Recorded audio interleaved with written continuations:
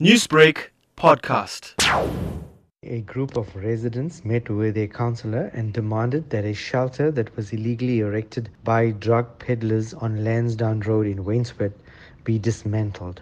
Residents were concerned as they claimed that the structure was being used as a drug den. Their concerns stem from another suspected drug-related shooting that occurred on the 3rd of February, in which a 40-year-old woman was shot and wounded on Landsdowne Road.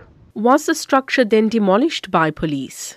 Once it was confirmed that the structure was erected illegally, police were requested to assist with security during the demolition of the structure. Police officers from Wentworth SAPS and the Public Order Policing Unit responded.